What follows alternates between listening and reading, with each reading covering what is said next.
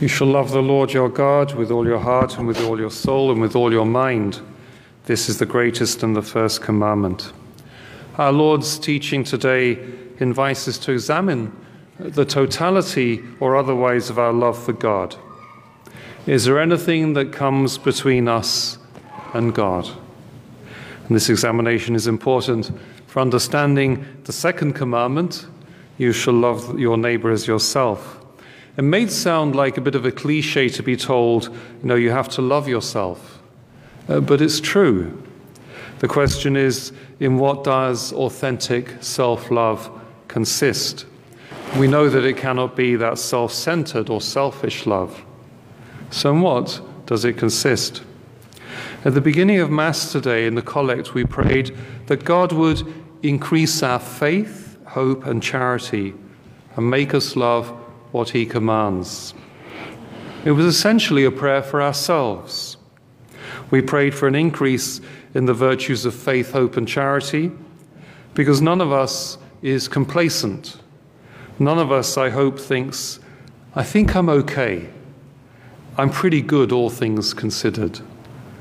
We have all got some ways to go before being able to utter, as our Lord did on the cross, it is accomplished, and commending our souls into the hands of the Lord as we take our last breath in this life.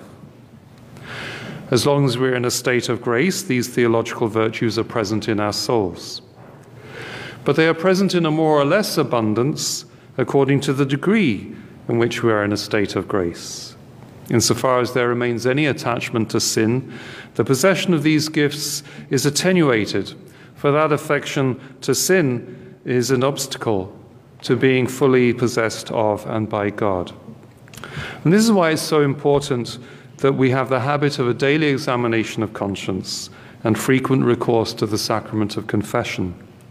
Frequent confession is an effective means of driving out affection for sin, and it's a necessary means of forgiveness of mortal sins. Authentic self-love, therefore, consists in seeking holiness and in seeking to love God above all things. The three theological virtues of faith, hope, and charity operate on us in such a way as to possess the hearts, souls, and minds with which Jesus tells us we are to love God. To love God with our whole heart means to be attached to no other things or person but God. Whatever lesser, secondary loves present themselves to us should be loved for God's sake, and in such a manner that our whole life tends towards the life of heaven, the possession of which is the sole and whole purpose of our life. To love God with our whole soul means ordering our will so that it is so fixed on loving God as to be ready to lay itself down for God. Life would not be worth living if we were not lived for God. And to love God with our whole mind means to have the mind firmly focused upon the truth and to be firm in the faith. All the faculties of our mind should be set on seeking to know the truth and to follow it, seeking to understand the mystery of God. Even when we are looking at the mysteries of the universe and the beauties of science. This morning I saw the International Space Station going over Cottage Grove. It came above the horizon at 7:11 in the morning, and it was moving very fast across the sky for 4 minutes, I think, until it went below the eastern horizon. It was a wonderful sight, and I've just discovered that it just did that a few hours before. So it's going around incredible speed, and there's a website, International Space Station website, that gives you the times when you can see it from where you are. So if you want to look it up, and be entertained morning and evening as you see this wonderful sight. But that only helps us to come closer to the mysteries of God.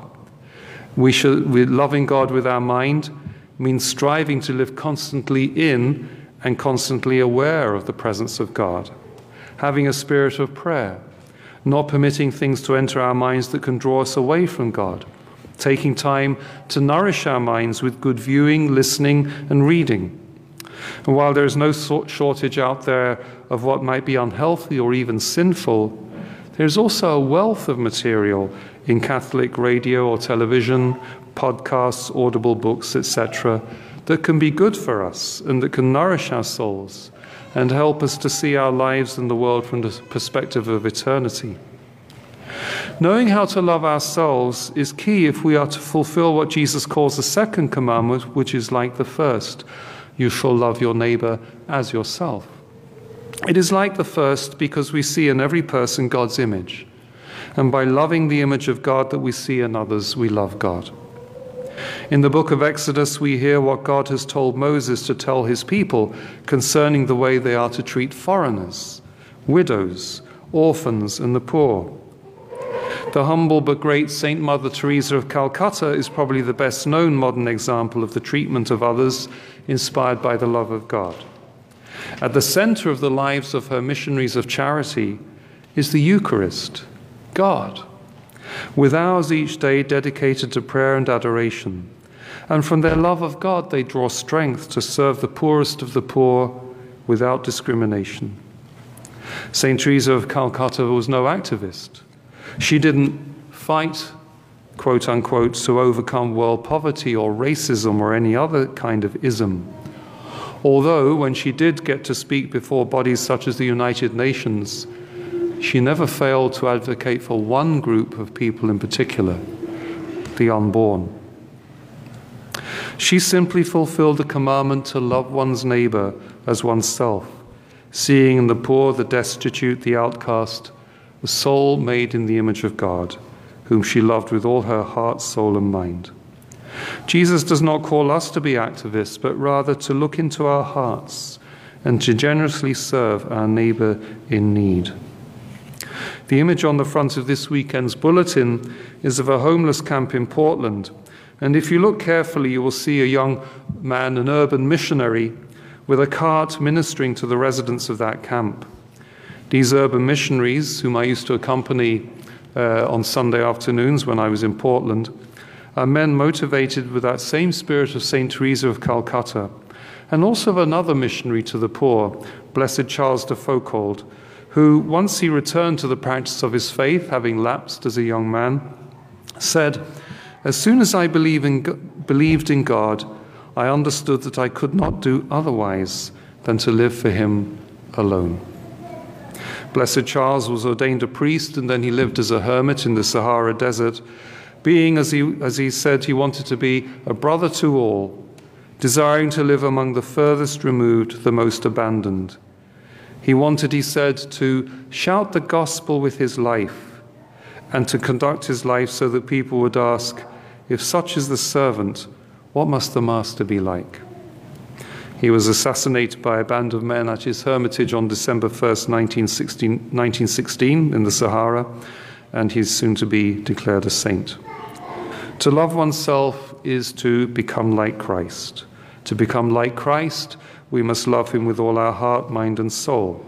Only then will we love our neighbors as Christ did, ready even to lay down our lives for them.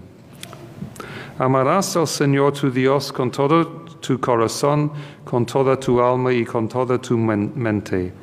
Este es el más grande y el primero de los mandamientos. La enseñanza de nuestro Señor hoy nos invita a examinar la totalidad o no de nuestro amor por Dios. ¿Hay algo que se interponga entre nosotros y Dios? Amar a Dios con todo nuestro corazón significa no estar apegado a ninguna otra cosa o persona que no sea Dios.